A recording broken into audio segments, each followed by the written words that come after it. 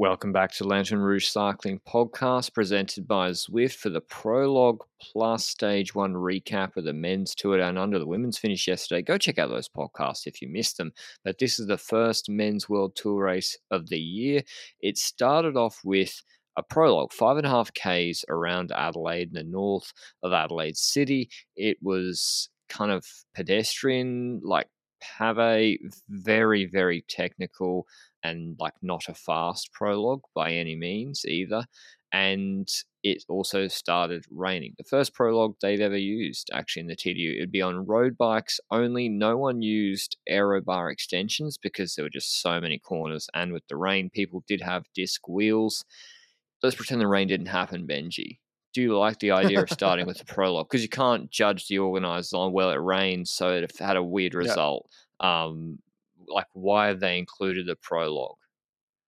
I don't mind there necessarily being a prologue. It's a way for the people by the side of the road and the people that are spectating the race online and so forth on TV to see riders one by one crossing the finish line and getting to know everybody a bit in the race. So I don't mind that part. It's a bit weird to use road bikes compared to what usually is being used, the time trial bikes, but also that I don't really care because it's probably because of the financial reasons that all these teams would have to get all their time trial bikes shipped over to Australia to then use them once for like 5 kilometers and then basically return them afterwards. So that's very expensive for just one time trial. But looking past that, without the rain, I don't mind there being a prologue. Like, what's your take?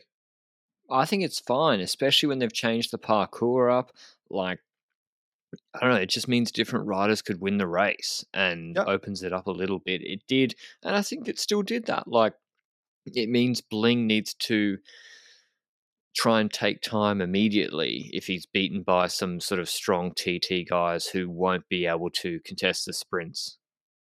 Does it make it somewhat like Etoile de Bessèges every year, where you have that one time trial in there, where we Similar. know that a Bettiol can do that time trial, a Jake Stewart did that time trial well in previous years. Like those type of riders did those time trials well in those early season races, and it kind of reminded me of that because it made the race, the entire Santos Tour Down Under, kind of feel like a race with a short time trial that might spice things up a little bit, but most importantly, some hilly parcours surrounding that and some sprint parcours. Does it feel similar?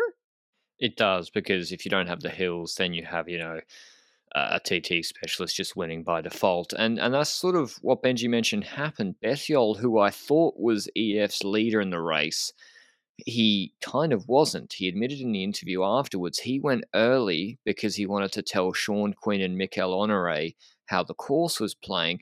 Everyone had put their leaders later because it's been really hot in Adelaide, and so you want to go as late as possible in the evening. He was going much earlier, and it worked out that he went before the rain. He was the sort of the most serious time trial rider, and he is a good time trial rider, Bettiol, that went before the rain. And he was like, yeah, I went because I was going to tell him how the course went. He ends up winning the prologue because the rain made people losing 20 seconds in the corners easily, even guys setting really fast times. It did dry out a little bit for the last few guys, but it was kind of like the Tour de France time trial where Lampard won. Like, no one got close to Bettiol, and the weather played a big part, which he acknowledged afterwards. But also, if you have a lot of strong time trial riders throughout your roster, then you're more likely to benefit from it than having one strong guy. You're telling me that Alberto Bettiol was not supposed to be the leader. He wrote the time trial. He sets the fastest time. He goes back to Sean Quinn and Honore. He tells them should ride really slow in every single corner because Sean Quinn is lost in this time trial and Honore I is think both of flat them lost in this crashed. time trial. Both of Oh, them crashed. that explains. That explains a lot. But, Because mate, otherwise, EF tires in the wet. The TT, it's fucked Bissiger up. crashed twice. Pressures are fine though. But yeah, I don't think they got unlucky. I thought Sean Quinn was a nice outside chance for GC. Anyway, prologue, very, very weird results. Sheffield was the next best in wet conditions. He said that as well. So Sheffield, 8 seconds behind Bettiol, who set 6:19. Johansson, who is a sort of track Guy for Intermarché. He's very aero on 10 seconds. Groves and Gaze on Alpecin, sort of sprinters or, mountain bike powerhouses on 11 seconds. Hugo Page 6, then Mayhofer Steimler. Jay Vine, the best of, I would say, the climbers. Yeah, best of the climbers if we're not going to count Sheffield in that category on 14 seconds with Matthews. And Ethan Hayter, who was the favourite for this TT, finished in 21st on 19 seconds, which doesn't sound like a lot, but it is a lot on a 5.5K prologue. And I know that's 19 seconds to dry conditions Bettiol, but still, it's 5-7 seconds slower than other guys who were also in wet conditions. So that really made it. I was like, what are Ineos going to do? Plapp also on 20 seconds. That's a big gap that Sheffield has, who looks in really good shape at this time of year. We'd see that in the stage upcoming. But before we get into that, I'll mention the Zwift Hub Challenge on Strava. Ride 25 Ks, which I believe is 16 miles. My Fahrenheit to Celsius conversion is not as good. Ride 25 Ks to unlock $50, £50 or €50 off a Zwift Hub, and also go in for a chance to win $1,500 or over £1,000 worth of indoor cycling tech. You can join the challenge on Strava. There's over 105,000 participants, hopefully all of them getting on board with the Zwift Hub extra discount, and you can join them hopefully on Zwift afterwards. That's the beauty of the Zwift Hub. It gets you on Zwift on the most affordable trainer in its class in the market. And you can also ride indoors, outdoors, or hand cycle to complete this challenge as well. So if you want to check it out, go to the link down below, or Strava Challenges, or Zwift.com. But what did you think after that TT, Benji? You were Ineos last night around the dinner Yeah. table. What changes for you? Because you got Plapp, motivated Aussie champion, but not a sprinter. You've got Hayter, their best probably sprinter here. You've got Sheffield in good shape, also not a sprinter, but sets the best time in the prologue outside of Bettiol. How do you play it? When it comes to the tree, I'd say that on paper, Plapp is the better climber for this race, while Ethan Hayter is the better sprinter who can take bonus seconds left and right throughout the race and get closer by the time we hit those hills, and might have the quality to get over those hills with the best riders, but it's kind of like on the edge, for example. Because, like, when it comes to Corkscrew, for example, 2.4 kilometers, 9%, that's like on the edge for me when it comes to Ethan Hayter if the real puncher types go on that climb. But Magnus Sheffield is kind of a question mark because last year he was really strong across versatile terrain. In Denmark, he went over hills and was really strong there as well. And then he ended up winning Brabantse Pijl. You need to get over hills for that. That's not a 2.4 kilometer, 9% climb though. But he also seems to have lost weight a bit if I look at him compared to last year. So maybe his climbing has improved. We don't know that yet. But Magnus Sheffield clearly the rider in the best position here, and it's quite a distance on the other riders. So it's difficult. It's difficult to now say after this prologue, okay, everything on Magnus Sheffield, because Ethan Hayter could suddenly take 12 seconds in intermediate sprints in the coming 3 days and therefore be close once again and end up competing once again or win a stage here or Buckling's there. ahead of him. That's So very true. on what climb will is Hayter going to drop Bling on Corkscrew? Because that's where he'd have to make the difference, right? Yeah, and he'd either have to drop him or he'd need to take more bonus seconds than Matthews along the way throughout the race, which is also kind of an Very on the edge unlikely. scenario. So I think it's useful that Ineos does have multiple riders in that scenario because then a Plapp can go all out while an Ethan Hayter tries to stay with a Matthews and they can try and create a situation like that. Or a Magnus Sheffield could play early before the Corkscrew, whatever. I'm just inventing something, before like a climb to try and create a different Yeah. scenario to put pressure on Jaco Lula. So I think the factor of having multiple riders in that top 20 is still valuable. 20, well, not top 20 because Hayter was not in the top 20 on paper. So when it comes to Ineos, I'd say just multiple riders. Anything more you need to say about them? I'll address it a bit more during the stage. We did want to mention Caio Bilbao, who I quite like Bilbao.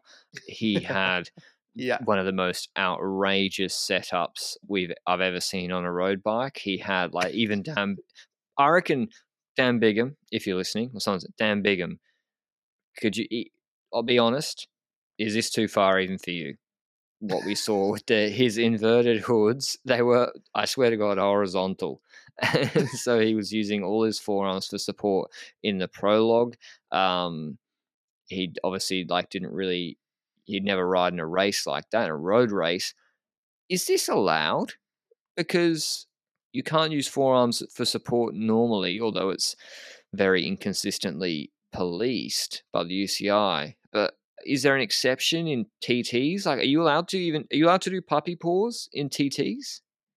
Well, in TTs on paper with a time trial bike, it's obvious that you get into a situation where you have your time trial hoods to lean into. But if you're racing with a regular road bike, then I generally don't know if there's an exception for that. I can't instantly think of one that I must have read in the rules. So it's quite intriguing. It's quite noticeable. And I was curious whether the UCI was going to step in some shape or form. And it wouldn't surprise me that even if the factor that they didn't step in now because they didn't do anything to Bilbao ended up having the time that he said at the finish line perfectly set. So the UCI didn't step in and do anything to him. So maybe that means that they will adapt it in the future to make sure that this isn't allowed. Or should this be allowed? Because Yeah, on that's paper, exactly what will happen. Bilbao will get away with it. Someone else thinks yeah. it's okay, and then they'll probably win, and then they'll get they'll get disqualified. Because like, what's the danger here? Because like puppy paws was always complained about because a lot of riders A were like, danger to Amador was others. riding in a peloton. A Yeah. danger to others. But if you're doing a solo ride, a time trial, is that danger really there? Well, only to yourself, and that's like, well, are you policing how quickly they go into corners? Like 7 guys crashed in this prologue because it was wet on a bike path / pedestrian area. Nearly ended up in the Torrens River. Like, tough to police. I don't know. I actually don't know the answer. I presume it's allowed. It looks funky. I like Bilbao, best descender in the world, and yeah, Corkscrew, he's always. descend. It's not that technical. It really isn't. It's a Come pedaling on. descent. Give me hope. It's really not that technical. I mean, Grace Brown just powered back to Spratt. We saw that. Anyway, on to the next stage. Stage 1 from Tanunda. This is in the Barossa Valley. Back to Tanunda. They do a circuit around Mengler's Hill. Not that hard. 4.5 Ks, 3.7%. They did it 5 times. There is a 6.9% 500 meter section at the end. So, that's not false flat. It does, though, crest with about 14 Ks from the finish, and then there's a descent, and then about a 5K flat run into town wide roads for the most part. Lacking road furniture. We're in, pretty much rural Australia here. Yet it was really, really nervous. I know there was EF controlling for Bettiol in the Oka Leaders jersey, but it seemed to me today, Benji, a really nervous day for, I know, listen, I like TDU, but it was stage 1, sprint stage of TDU. Yeah, and we noticed that in the amount of crashes that happened throughout the stage. Now, let's first talk about the one-man legend breakaway that launched, Nance Peters. He was in the break. I can't say much more than that because I wasn't the way kid when he started the breakaway. Tour de France it was stage basically, yeah, that's true. And didn't he win a Giro stage as well in the first week at some point? They remember something like that. He's trying to complete the triple Giro Tour TDU. He'll need to do a bit better than 2022 to get that triple personally, but I guess I hope for Nance Peters that he completes it. Obviously, TDU not working out because he eventually got caught, but before that happened, he took he took the first spot at the intermediate sprint, the first intermediate sprint, and there was a pretty straightforward intermediate sprint. Matthews pretty much stomped Ethan Hayter in that sprint. So, like we said on the prologue discussion, Ethan Hayter would have to take time on Matthews in these intermediate sprints, and well, it's not happening because Matthews is taking time on Ethan Hayter. It's only 1 second, but it's a second that matters. And Matthews getting a tiny bit closer to the front of the race as well at his intermediate sprint. Crashes happened in the peloton, by the way, in the run-in towards his intermediate sprint. And it was the Belgian sprinters that were hurt the most. Like, what does Australia have against Belgians? I want to ask that question because Jordi Meeus, the legend of the Schwalbe Classic, he didn't win, but I'm still calling him a legend because he came from far and ended up second or something in that race, if I recall correctly. Second in a non-UCI criterion. Legend. Nah, he's actually good. He's a good I rider. actually generally think that 2023 could be a year where he launches forward and does better. Then He again, would have he won didn't do Vuelta amazing. sprints, but he got Will he? injured. He would have Ah, he won. He would would have have. gone to the Vuelta. Yeah, got injured. Possible, but then again, Bennett won too, so I don't think they're complaining in that Yeah, team. Gerben Kevin Thijssen. Tyson, sad story, but the man hit the floor and he had a ripped up jersey already at that point. Patrick Bevan, also one of the crashed riders. I swear the dude crashed also in the Schwalbe Classic pretty hard, actually. Did he crash today? He did crash very hard in the Schwalbe Classic. I know he abandoned today. He had Yeah, a banged up ankle. His bike was like in bad shape in the Schwalbe Classic, and he was probably DSM's GC guy for this race because he can sprint, he can climb pretty well. His prologue would have been okay. You know, he beat Hayter and Dennis and Co in a sprint at Romandy last year. I think Meyerhofer is the new leader. As in, Okay. his sprint is okay, his prologue was okay, and I vaguely remember that he had an okay climbing. I'm saying Was he in relatively Innsbruck World Champs with survivable Remco? climbing. Exactly. That's Yeah, the that's one the race guy, I right? remember the guy That's from. the guy, yeah. The German from the Remco That U23 or Remco Junior just World Champs. stomped. Was that U23 or Junior? I think it's Junior. juniors. I think it's Yeah. juniors. Otherwise, it's juniors. Yeah, the age didn't make sense otherwise. But hey, that's a scenario going into this next crash. Okay, we're going over crashes here. That's actually really So I meant fucked for that's like what the I mean. first. Like, it just seems really nervous. And Bauer said it afterward. It just seemed really nervous. And his teammate is one of the riders that crashed. Hermann Pennsteiner, the king of trying to get into the last breakaways in the Vuelta and slipping in the top 10. Hermann Pennsteiner crashed together with Sjoerd Bucks and Finn Fisher-Black, two riders from UAE. Still a Quick Steps James Knox as well on the floor, so a bit of a bummer because I was hoping that we see a resurrection this year from the man because he was not there in 2022 basically. And some guy from UniSA Australia, so the Australian national team in the race as well. Yeah, that was also a crash, and those riders, I think most of those actually got back up and straight up kept riding. Intermediate sprint 2 comes up, and that was a less straightforward one, yeah, because like Corbin Strong was the fastest, the strongest in the intermediate. You see what I did there? I feel very And intelligent Patez now. has been caught at this point. Brake's been reeled back. EF Yeah. been pacing. So Patez been What caught. happened Yeah. with Matthews? He was just behind a little bit. He didn't get a full lead out. He was just doing it sort of TDF green jersey style, just following and he didn't seem to be going all out. He's obviously thinking of the final sprint. Ineos, using Hayter to go for the intermediate sprints, which suggests to me that, well, he has to be going for the final sprints and he has to be their GC guy because Matthews is 5 seconds before the stage ahead of him on GC, and now Matthews is taking seconds, and all that's really happening is Matthews is being brought closer to Sheffield, and Hayter's sort of not really catching up to Matthews either, and so Hayter, Strong wins easily, and Hayter kind of bike throws like 15 meters early and then stops, and Matthews comes around, takes an extra second. So 4 seconds already for Matthews, which he was happy about. So, he's inching closer already to Sheffield. I think he even overcame him in GC by the end of the stage. Now, a question, of course, that I have is, we see Luke Plapp going for the KOM points in this race, attacking multiple times to go for these KOM points. I was kind of surprised by that because I didn't expect him to care. Because, like, I expect him to be like a GC rider in this race together with an Ethan Hayter, together with a Magnus Sheffield at the moment for that team. And then he's going for KOM points where I'm like, I love the fuck out of Luke Plapp as a rider, but the man outgrew KOM points. It's like Simmons going for KOM points at Tirreno. Yeah, I agree. A good comparison. Yeah, it's kind of like, I thought he'd be going for GC because that's in his shape. And I thought, like we said at the start of this, I thought at least, okay, maybe Ineos think Sheffield can't contest the intermediate sprints, so Hayter has to do it to try and take bonus away from Matthews, and he gets closer to Bettiol and GC. Okay, understood.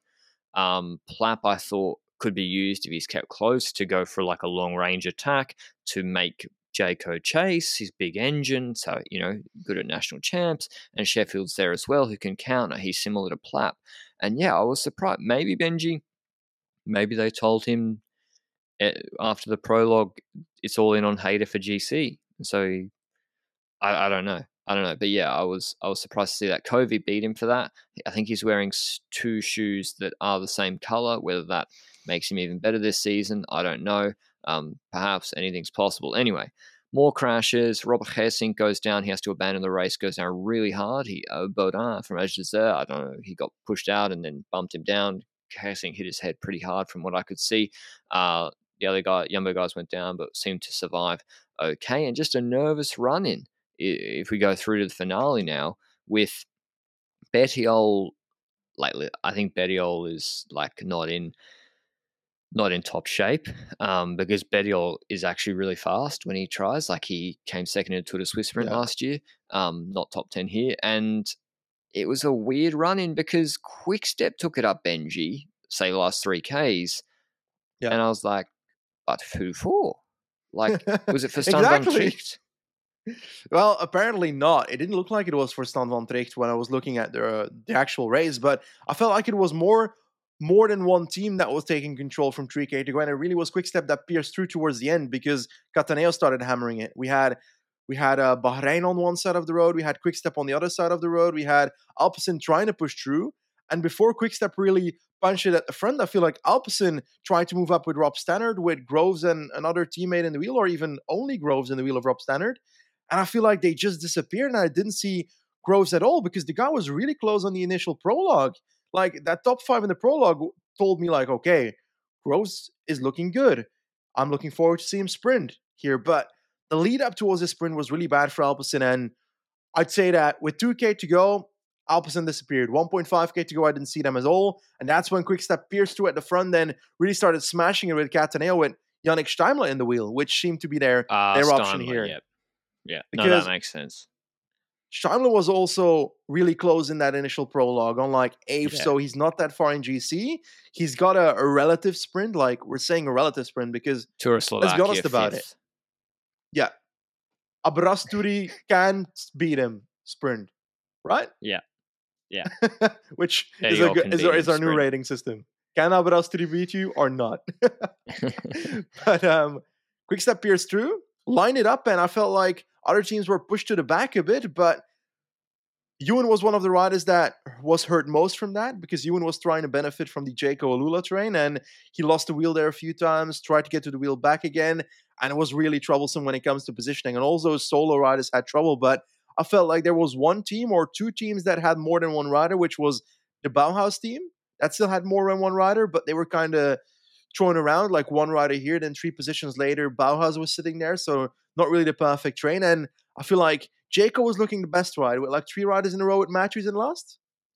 Yeah, I mean, Bauhaus, he did have Graddock doing work earlier, but it really was Nikias Arndt as the last guy for him. But Jayco actually could take control with Hepburn, and I think Harper was supposed to be there, but he was caught up in a crash. It was Campbell Stewart last. So you do have Jayco basically take front position. At the same time, Mayus has been brought up, I assume, by Shane Archbold. Might have been somebody else. And Mayus is leaning on an Israel EF rider. It looked like he touched wheels and went down. He was just leaning on a rider, and then they move their body weight over, and they start leaning on another rider to their left. And without that balance, he just goes down, and Mayus crashes.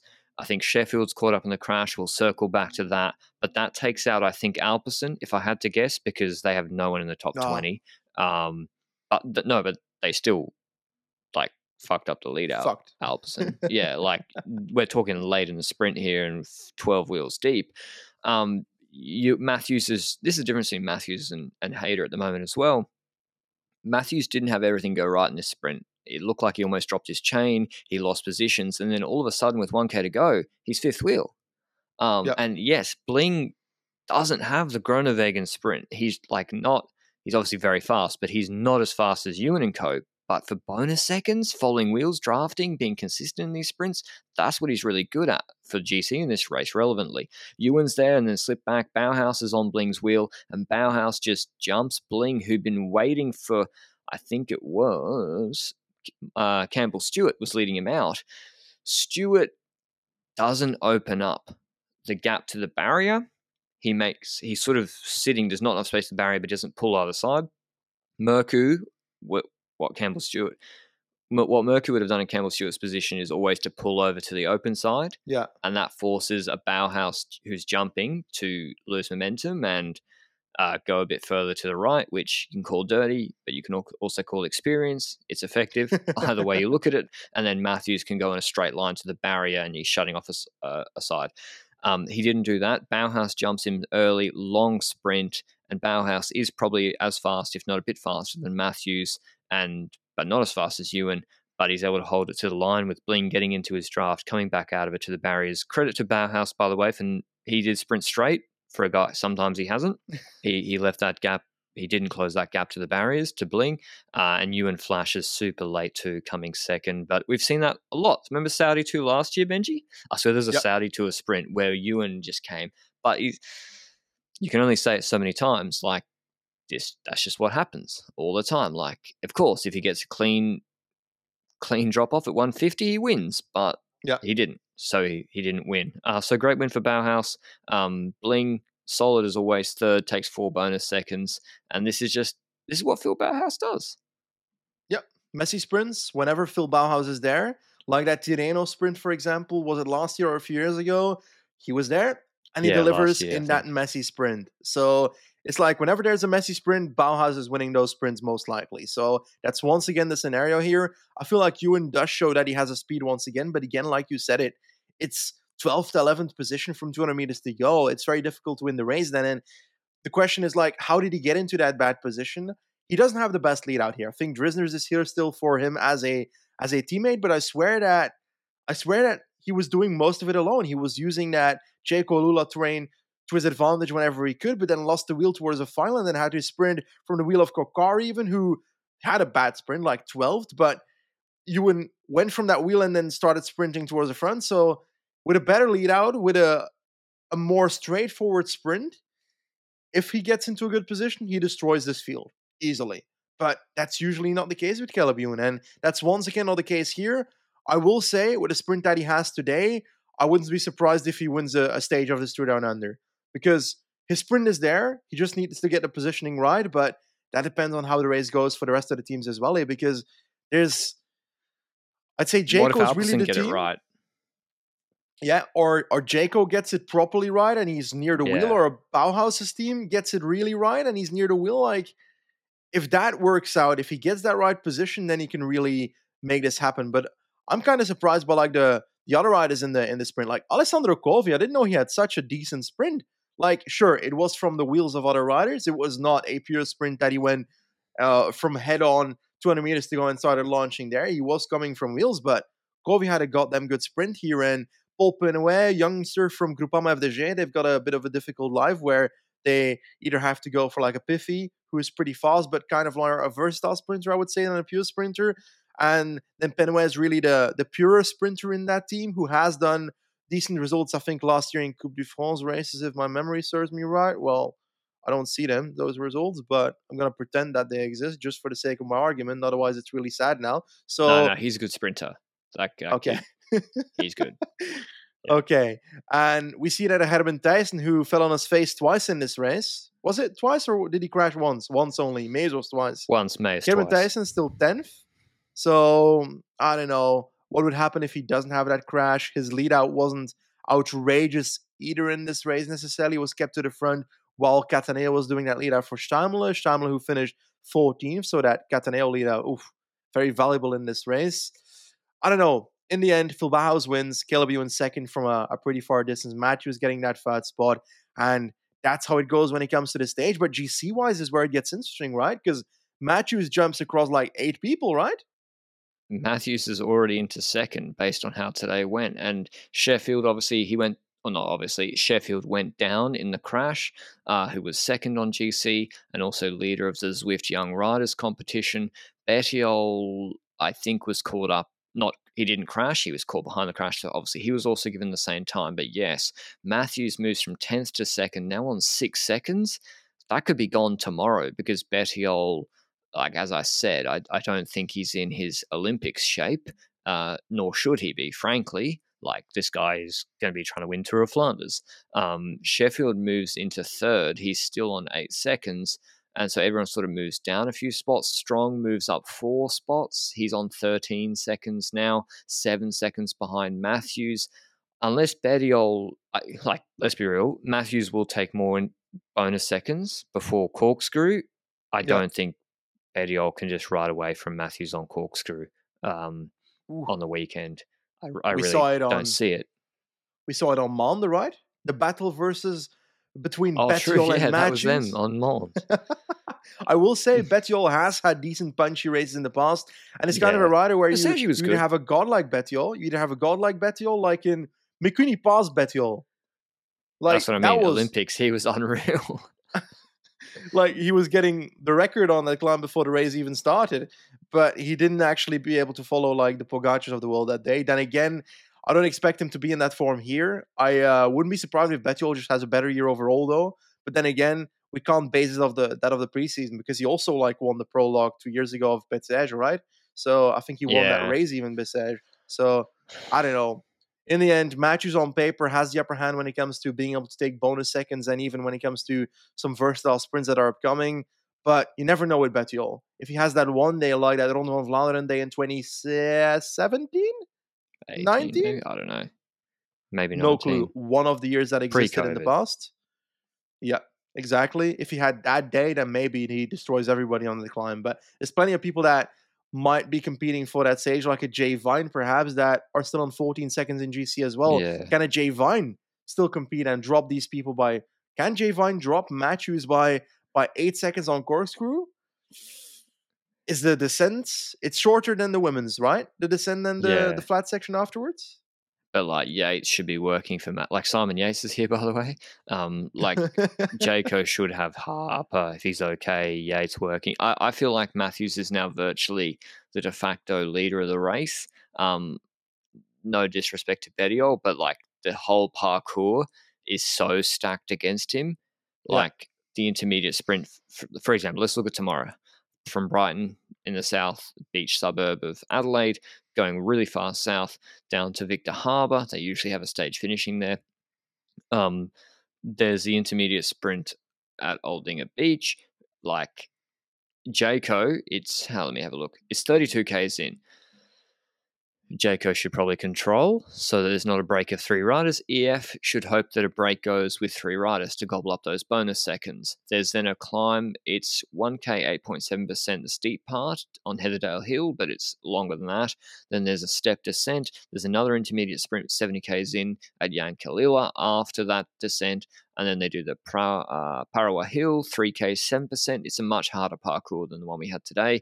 And then a sort of rolling downhill to Victor Harbour. Then they go up Nettle Hill. This is 22 Ks from the finish. It's Cat 1, even though it's a little bit lower than Parawa Hill. It's 2 Ks 8% descent. Then Green Hills Road, 3 Ks 3%. Just a nasty uphill drag to deaden the legs, 10 Ks from the finish. Bling said today in the finish he was happy with the stage, as Jayco should be, even though he didn't win. Like, took a lot of bonuses, but he was hoping the stage today had been a bit harder. For obviously with opponents like Bauhaus and Ewan. Tomorrow, if I was them, and he's in good shape. If I was them, I would put Yates and Harper to really push Nettle Hill, and it might not fully keep people behind. But it's certainly like Ewan and Bauhaus do not want Nettle Hill paced full gas. Yeah, I agree. It's also like it is 20 kilometers to go, 22 kilometers to go, but it's 2 kilometers 7.8%. It's actually like almost close to the corkscrew gradients, I would say. It's pretty hard. Exactly. The pure sprinters should have issues here if other teams like a Jayco really pushes on this climb. And if you're Ineos, don't you try and force to make this as hard as possible, to make it as easy as possible 100%. for Ethan Hayter positioning wise towards the end? Because like He's it's not also good in not big flat bunch sprints. afterwards, eh? Yeah, true. So you try and reduce it, and if you're Jayco, then you're like, well, might as well be okay with that.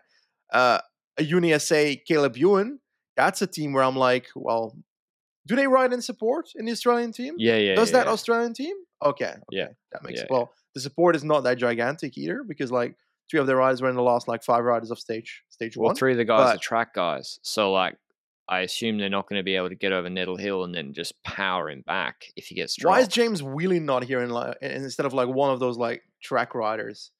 I'll give a couple of names, like, there's, Reese Robotham, who won Tour of Tasmania. There's Elliot Schultz, who's young, Yeah. who won no, who sorry, didn't win, but he came to go on There's national champs, and Patrick Tristan Bro. Saunders. No, I'm washed as fuck. I'm talking young guys. Guys who haven't. I would like to see guys who are not on the track program, are not Lotto Destiny point farming because Caleb's points count to the team, and who haven't had a chance at World Tour level yet. I think personally that's what the team spot should go to because the track guys they get contracts generally pretty easily in World Tour. Not easily, but if they're good enough, they'll get picked up. Welsford, Plapp, Kale, that's fine. They're good enough to be in World Yeah. Tour. I'm just saying. Yeah. Anyway, what do Ineos do tomorrow? I would send Plapp over the top of Nettle Hill and force Jayco to do something. See if they can. This is one of the stages where I think no time like the present to use those numbers. If Chef is okay, maybe he can go too. Chef. Because, yes, Sergeant Chef. Yeah, Sheffield. He's a beast, Sheffield. He is going to win the Tour de France, that kid. He's so good. It's This year. unbelievable. Not this year. 2025, Sheffield. Not Pitcock. Unreal. It's done. The Pitcock dream. It's Sheffield. Peacock wins this year, and then Sheffield 25. Yeah. But also, and then Ayuso 24. But you said Enric Mas would win this year. Like it's getting difficult now. Having multiple riders win the same tour in the same year. Yeah. Maybe Tour de Suisse. I meant. Not Tour de France. Anyway, it's really interesting to see what Ineos do. To me, it looks like a lot of different moving parts, not necessarily in concert with each other right now. Maybe Plapp just goes for the KOM tomorrow as well. But I think they do need to reduce it. They need to reduce it.